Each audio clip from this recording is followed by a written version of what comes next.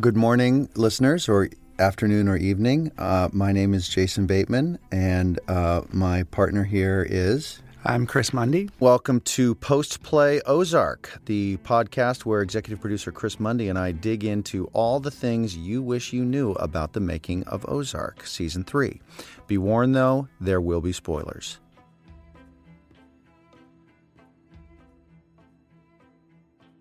Today, we are talking about episodes 8 through 10.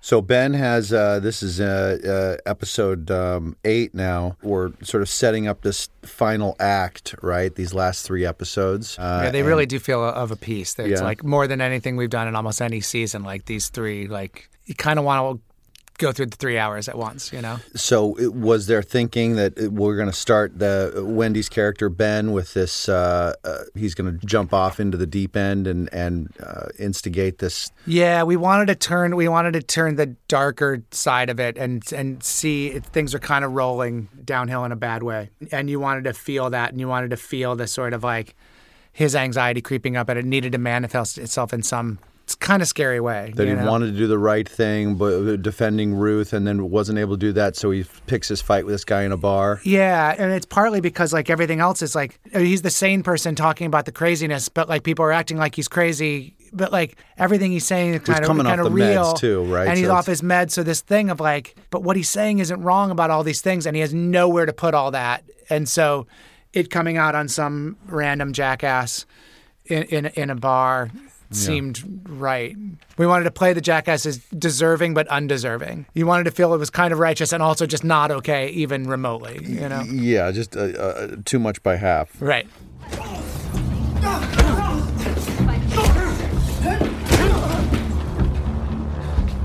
Nice time, motherfucker!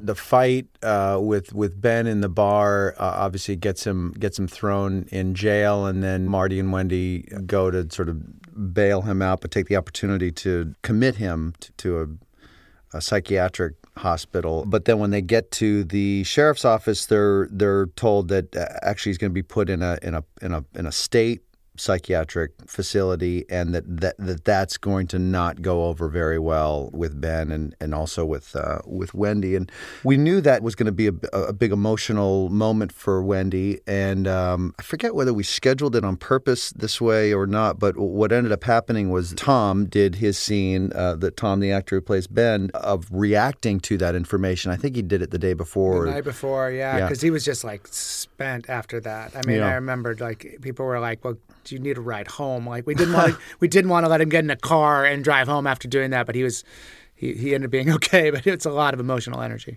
Yeah, and what by doing it the day before, it enabled us to have the sound of that play back over the speaker in the sheriff's office, so that Laura could react to exactly what Wendy is supposed to be reacting to. And Alex Sakharov, the director, made sure not to play that audio in rehearsal so that she could react in real time, or maybe it was even Laura's request. I can't remember, but. I remember when we were shooting it, it came through the speaker, and he's just howling like a wounded animal. Yeah. And I remember watching that on the day too, because it's like you're doing it. It was really smart of Alec just to play it in just one slow push, and Marty's there, and it's like this helplessness of how do you help your spouse? It's like you kind of like hold Wendy, but you can't really hold Wendy, and it's just like this thing of like. I remember can't take on her pain. Like, I was asking Alec, like Marty and Wendy are still not really back together. And I was also asking Laura, just out of respect for her process, her acting, like, you know, how do you feel about me, Jason, and also Marty hugging you here? Is that too distracting for what Wendy or what Laura is going through? And then we all just sort of mutually agreed upon kind of like this half-assed effort like that Marty does. So like awkward, but in this way that's like, and especially because you're just seeing it, you never cut. So it's like you're just seeing it. It's like you're churning through like all the stuff you just said. Yeah. Like you get, like, which is I thought was really, and then the wailing. I mean, so there's just so much going on. It's so good. Yeah. No!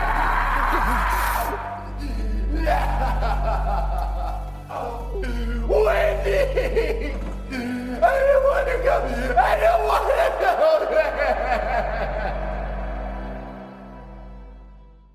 There's a shot when Ruth goes to visit Ben in the psychiatric facility, and they're sitting on the couch, and it's a very similar composition to when they're sitting on the couch outside in front of the trailers at the Langmore compound, and it's a nice sort of mirror image of them talking at a time when they had more freedom and things were better, Right. Versus now, and what are we going to do about it? And ultimately, he says, get me out of here, and she comes up with a plan. Yeah, and I think the shots mirror each other, and I think on a story level, it mirrors some of what Ruth's doing in that moment is mirroring some of what Wendy was doing. Like what's good for him and what is selfish. Like he wants out. It might be safer for him to stay in, but she really wants him out, and she wants to do right. And it's like she's in there because he doesn't want Wendy.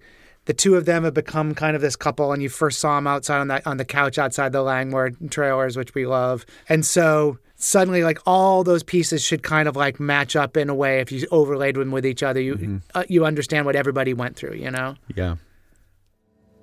Get me out of here. I can't stand it in this fucking place. You gotta get me out of here. Please. The episode finishes with Ben going to confront Helen, and her daughter is there. That probably wasn't part of his plan, but that doesn't stop him from saying everything he was planning on saying to Helen. And what ends up happening is that since Aaron has heard it, like he's got to die now. Right. It's a great cliffhanger for the episode. What are the stakes now? What's going to be the fallout? What are going to be the consequences? But you guys often put these great cliffhangers in episodes and seasons that don't just feel like arbitrary cliffhangers, but they are a natural sort of progression of what the story is and where we leave things right then. Right. Just a great moment to... Did you guys think, well, we definitely want to end the episode at this point? Yeah, for sure. We knew exactly. Because that was the point of no return. Right. And so we knew like 8's the perfect time, end of 8, because we map everything out. And we've got a lot of boards, but we have got one that has each is divided into 10. So you can always, and like that's a small enough number, you can always look at it and see the shape of the season. So you just knew that was the point where that was going to happen. And Tom and Janet are so good in that scene because Tom, you really do feel like he's out of control. Like it's not like none of it's deliberate. Right. And you feel that. And then he kind of keeps encroaching on her territory until she says enough, and she's got her daughter behind her. And there's just a moment where Janet gets really fierce. We filmed her saying at the end, "You're dead." And we'd scripted it. We didn't think we would need it. But just like under her breath, not to him. Mm-hmm. But it was...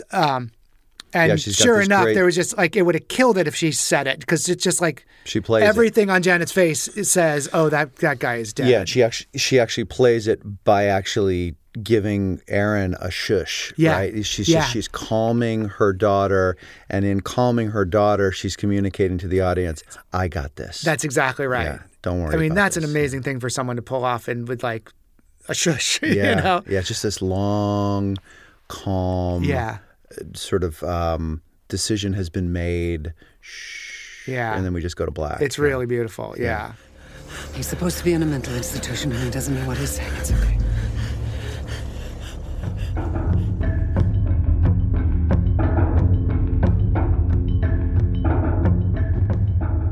And then pick up that next episode with him having this sort of stream of consciousness, beautifully written, what is it, a 3-page monologue? Yeah. With him in the back of the cab. It was just, I'll be voting for him. I know next that year. thing. I mean, the funny thing about that, the original version of was 8.5 minutes in the thing. I think what's finally in the episode is like 5.5 minutes of that. So the speech was even longer. I was saying this earlier when we were all sitting around here. Like, the funny thing is that teaser, we'd had that teaser idea that had sort of in mind to just do him in the cab and just like to do some kind of like monologue to the cab. But we never talked about the content of it at all. And we'd kind of moved past it like, well, maybe it's a little too obtuse. Maybe it's just like, Artie, we know something needs to happen because we're in the middle of a thriller. And we'd come back to a bunch of other ideas. And one of them we were going to do a flash forward to the mega store where he and Wendy end up and catch up to it. And so, but we'd moved off the idea of that teaser for a while, like weeks. And Mickey Johnson, who wrote it, Mickey came in with the first draft. She's like, I kind of went back to that old idea of ours. Again, no content we'd ever talked about. Like, kind of went back to that old idea, and I wrote something, just see if you like it. And if not, we'll do something else. And it was that well written, and Tom was that good in it. It was just, I can't even imagine. It's like such a huge part of like everything we've ever done in a way, you know? It is love a it just real 'cause of that. high wire act that Mickey and he just pull off beautifully. And then the way Alec decided to shoot it too, and the way who edited that episode? Was it Vix?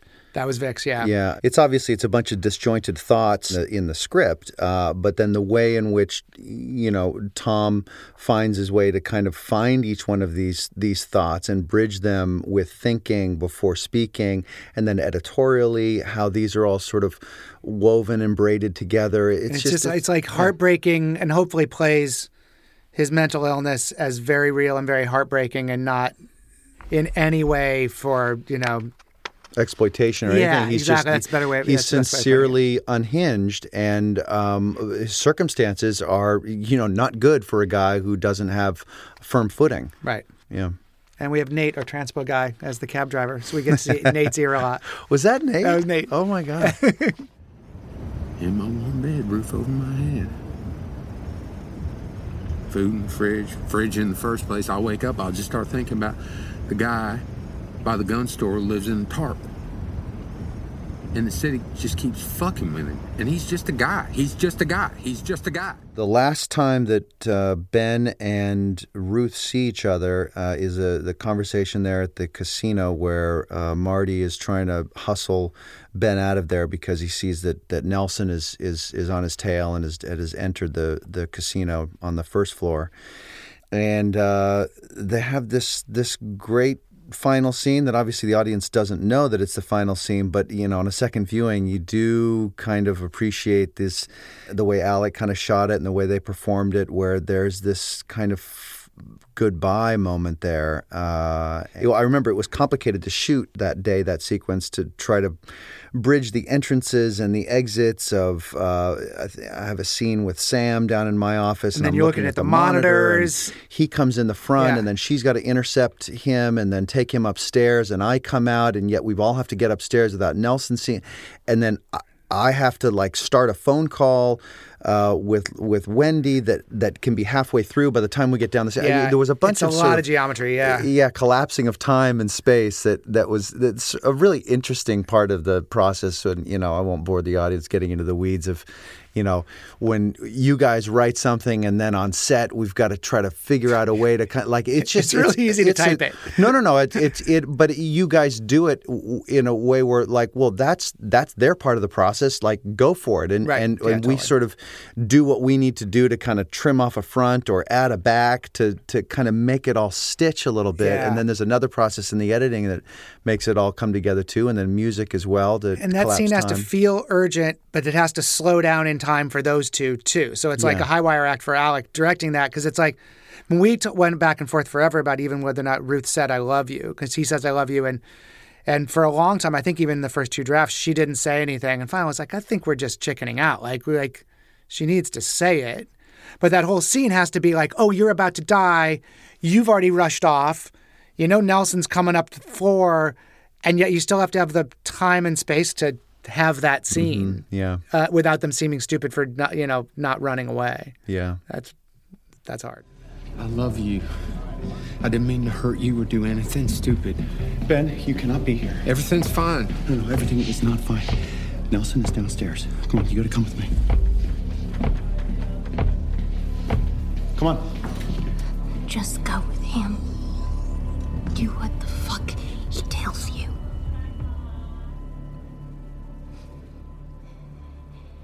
I love you too. And then I get to do a bitch and pull out in the boat. Pull out in the boat makes me so happy. I loved it so much. We even extended it. It's so funny. We were at one point in the editing room when I was in there with Vix at a different time when you were in there or giving notes. I was just like, can we just have like 7 more seconds of the pullout? and he's like, that's what I was thinking. Because it's like Going around the corner. yeah, it's like all in real time and you're going fast. I love doing it. I don't know where I spent a little bit of time on a river with some friends of mine when I was, 18 or something, because I had a boat trip with their dads all the time, and somehow learned how to pilot a boat, which is a little sneaky tricky, Right. Anyway, It's like, our show gets to do, it's like there's not that many things that are individual to a particular show. And Right. like anytime we're on the lake, I'm just like, no one else is on the lake. You're right. So Ben has a great call with Helen on the phone at a sort of like a rest stop on the side of the road. He's there with Wendy, and we got really lucky with the weather that day because it was kind of foggy and it was cloudy. It just seemed fraught. It was exactly the mood of the scene. It was so crazy. And it's funny, it was like we'd built that was originally not going to be like quite the farmer's market. It was like they were just going to stop and they were going to like a soda machine or something. And instead we built that. In fact, it's named after David Bomba, our production designer's sister, the market itself. So like everything just kind of was like perfect in its way. And on that side of the highway where cars just kept going by. So you felt all the activity, but they were alone and those like clouds were low in there. It was... they have such a great combination, those two, Tom and Laura, their chemistry. And I remember when we were first looking at Tom to play that part, I remember us thinking about the age difference between the two of them, because we do reference, I think at some point we talk about them having grown up in the same house together. It's supposed to only be 3 years on the page. Yeah, and it's not the reality. But you don't think about it. You just never think about it. I was worried when we were first going to cast him. The only thing I thought he was so good, I was worried about, do they look like they're going to be brother and sister? He's got this dark hair and she's got this blonde hair. And then I finally thought to myself, like, oh, like, you can count on me. Laura and Mark Ruffalo like had the exact same thing. And one day on set, I said to Laura, I said, for a minute I was worried about you guys, with he has dark hair and you have blonde hair, and without missing a beat, before I even said anything, she just goes, "You can count on me." And I was like, oh yeah. So we, didn't we try? I think best actor wins. I think we tried to gray his temples. We did a little. We did beginning. Just a little, like a little bit. Yeah. Then we just said screw it after a few episodes, right? Yeah. Everyone will just be bought in. They're both so good. Everyone's just going to buy it. Yeah. I want you to know that I never meant to hurt your kid. But the hospital is a very bad place for me. It's okay. It's good. I understand. Where are you? I can come and get you and we can sort this out. Who are you talking to? Helen. What the fuck is wrong with you? The sequence there where Wendy and Ben are having their meal together at the restaurant, and while we, the audience, don't yet know that she has made the call for him to die that night, we get the sense that she's handling quite a bit and going through something there. And what was the thinking in the room about what you wanted to load that scene with, and then cross-cut with the stuff that's coming up? Yeah, I mean, I think this whole episode, I think it might be the best episode we've ever done, but I definitely think no matter what, it's going to be the saddest. In the run of the show, I think this will be the saddest episode we ever do. I remember crying like a baby at the end when I first read it. And I remember the first time I watched it in the editing room, like I was just like in tears when it was over. And in the writer's room, we break everything together, and then someone goes off and does an outline, and then we give notes, and then they come back with a script, and then they do notes. And we talked a lot about the moment when Wendy starts asking him about the future and what it looks like, because there was a real divide in the room. And we argue, we all get along really well, but we'll argue about stuff because you're supposed to.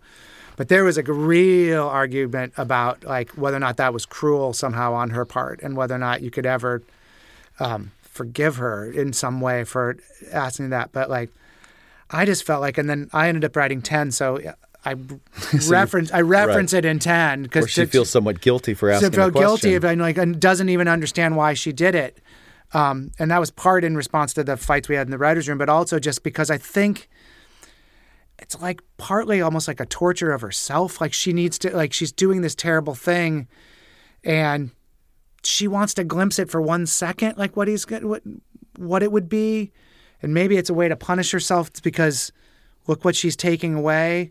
I don't think she totally understands it. Or if he doesn't have a good plan, she could feel better about killing him. Right. But it's this like it's one of the most heartbreaking things to me. And also it's like when he says like, no, you're like, yachts and fundraisers or the line in it. And she's like, that sounds terrible.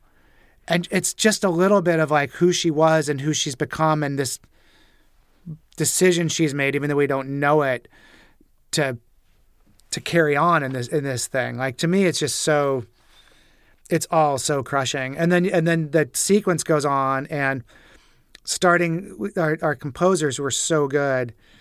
They created like kind of a Ben piece that then gets picked up in episode 10 a lot too. And it really kind of comes in, and you start to realize like the weight of it. And there's just this cello in there that's like really and it goes over the traffic, and it's just the saddest thing. Like every piece of it is just the saddest thing. Yeah. It's just it's so well done. And they both do their jobs so well, because obviously Tom's not playing Ben's end because he doesn't know it's the end. Yeah. And Laura does, and you just feel it at every point. I'm so impressed with both of them. It's easy. Ruth. Dogs. House. Garden. Job. Not like goats, but I feel like that's more 8 to 10 years. Sounds nice.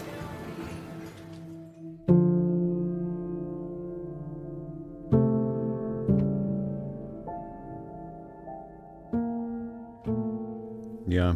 And then it's now what, right? Then it's the final episode, the fallout from all of it. I think in the last episode, we approached Jonah as like, Jonah's been the one person that he's never really questioned exactly what they're doing. It's just kind of like, oh, we live in the Ozarks now? Okay, oh, great, I'll get into animals. Oh, we're laundering money now? Oh, good, I'll get into money laundering. I'm smart, I can adapt. And we've watched Charlotte push back on all of this stuff. But Jonah's absorbed a lot of loss. I mean, he obviously their move. Then he lost Buddy, who was his closest friend. And now Ben, in our mind, in the writer's room, it was intentional that he lived in Buddy's room. And that in the first episode where he lives there, he skinny dips like Buddy did as a way to kind of get Jonah to accept him, because it's like he's taking on a role in Jonah's life, and losing that. We'd never pushed Jonah past the brink. And it was really important that like we mess him up, because none of this stuff is normal. I think in the idea of him shooting the window was partly that he just had to shoot something, and partly that he wanted to destroy the facade of like this being like happy or normal, and the second Helen starts telling him some of the truths, you don't want to believe it, but when you hear truth, part of you believes, you just know it, even if you don't accept it for a little while. And you knew he knew it. And so he needed to smash up what his parents had built in any way he could, and he needed that, he needed a physical act, because otherwise he would have torn himself up, I think. You need to stop talking. Okay, you're a smart kid, you really are. But you know that your mom did this. And that's why you want me to stop talking. And Skyler, as an actor, we were talking about before, he's like grown up so much just in a little bit of time. I mean, you and I are exactly the same, but Skyler's like a whole different being. Yeah. And was already a great actor, but just keeps getting better and better, and you can just hand him more. And it just felt like he was ready to take on the end, right? Yeah, I'm really, just listening to you talk like that, I was just excited to see where you land the plane with him. He's very integral into what's coming in for. Cool. The end of the episode, the end of the season, we find Marty and Wendy in Mexico with Navarro, and they get out of the car with Helen and Nelson, and They think they're there for the new baptism, and Helen gets her head blown off, and they are embraced by Navarro, who is not affected by it, obviously implying that this was the plan, and he has got further plans that involve them greatly. And I think he even says this is just the beginning, or here we go. This is the beginning, yeah. Yeah, and then, go to cue black, cue song, cue credits. It's like, well, here comes season 4. Was that one take? Or did you guys do multiple takes? I wasn't there that day. We did. I don't think you did a lot. I think it may have just been one. I think it was just one, like from watching dailies, which is crazy. I mean, right? Yeah, because we would have had to go and wash our hair and everything. Right. Yeah, I think we did just do it in just one. Perfect. Special effects did a We great also job. had we had a song that we'd grown to love in there, which was a Kanye song, and Kanye had done. Our very first trailer ever was Wolves, so it's like he'd already done something. Like we used a Kanye song and he decided he's sort of on more religious now and did the violence of the show, kind of like losing the Snell's house. He's living with that family now, I think, at the old Snell house. The Snell house, exactly. He has the room off the porch. And so we didn't have the song that we'd had in there for like every cut at one point. We were kind of shocked, and. Gabe Hilfer, our music supervisor, who's amazing, brought in a bunch of other stuff. And there was one that worked it was I don't even think you ever heard this one. It was kind of fun and ironic almost, this kind of old 60s tune.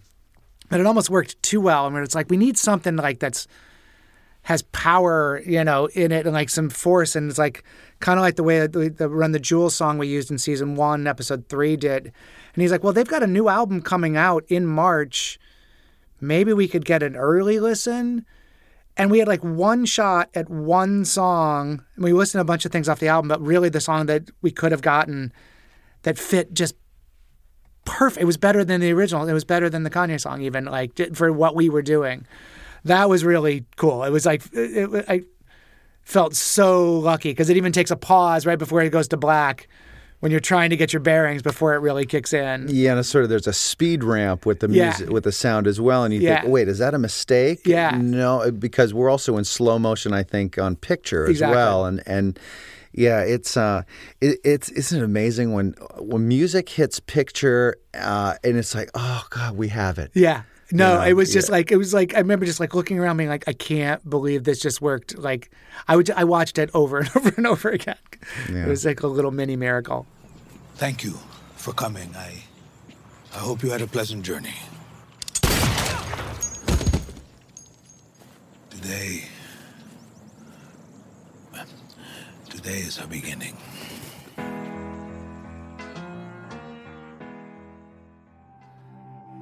Thanks for listening. Remember to subscribe, rate, and review this podcast. You can find us on all podcast platforms. Thank you for listening to the final episode of Post Play Ozark Season 3. Stay subscribed here, and we'll be back soon with a deep dive on a new series. Have a favorite show you want featured here? Tweet us at Netflix with #PostPlay and your favorite titles. The show is executive produced by Ray Voda and produced by Catherine Nyquist for Netflix. It's produced by Rachel King, Noah Eberhardt, and Matt Sav, with editing by Daniel Karasimi for Pod People.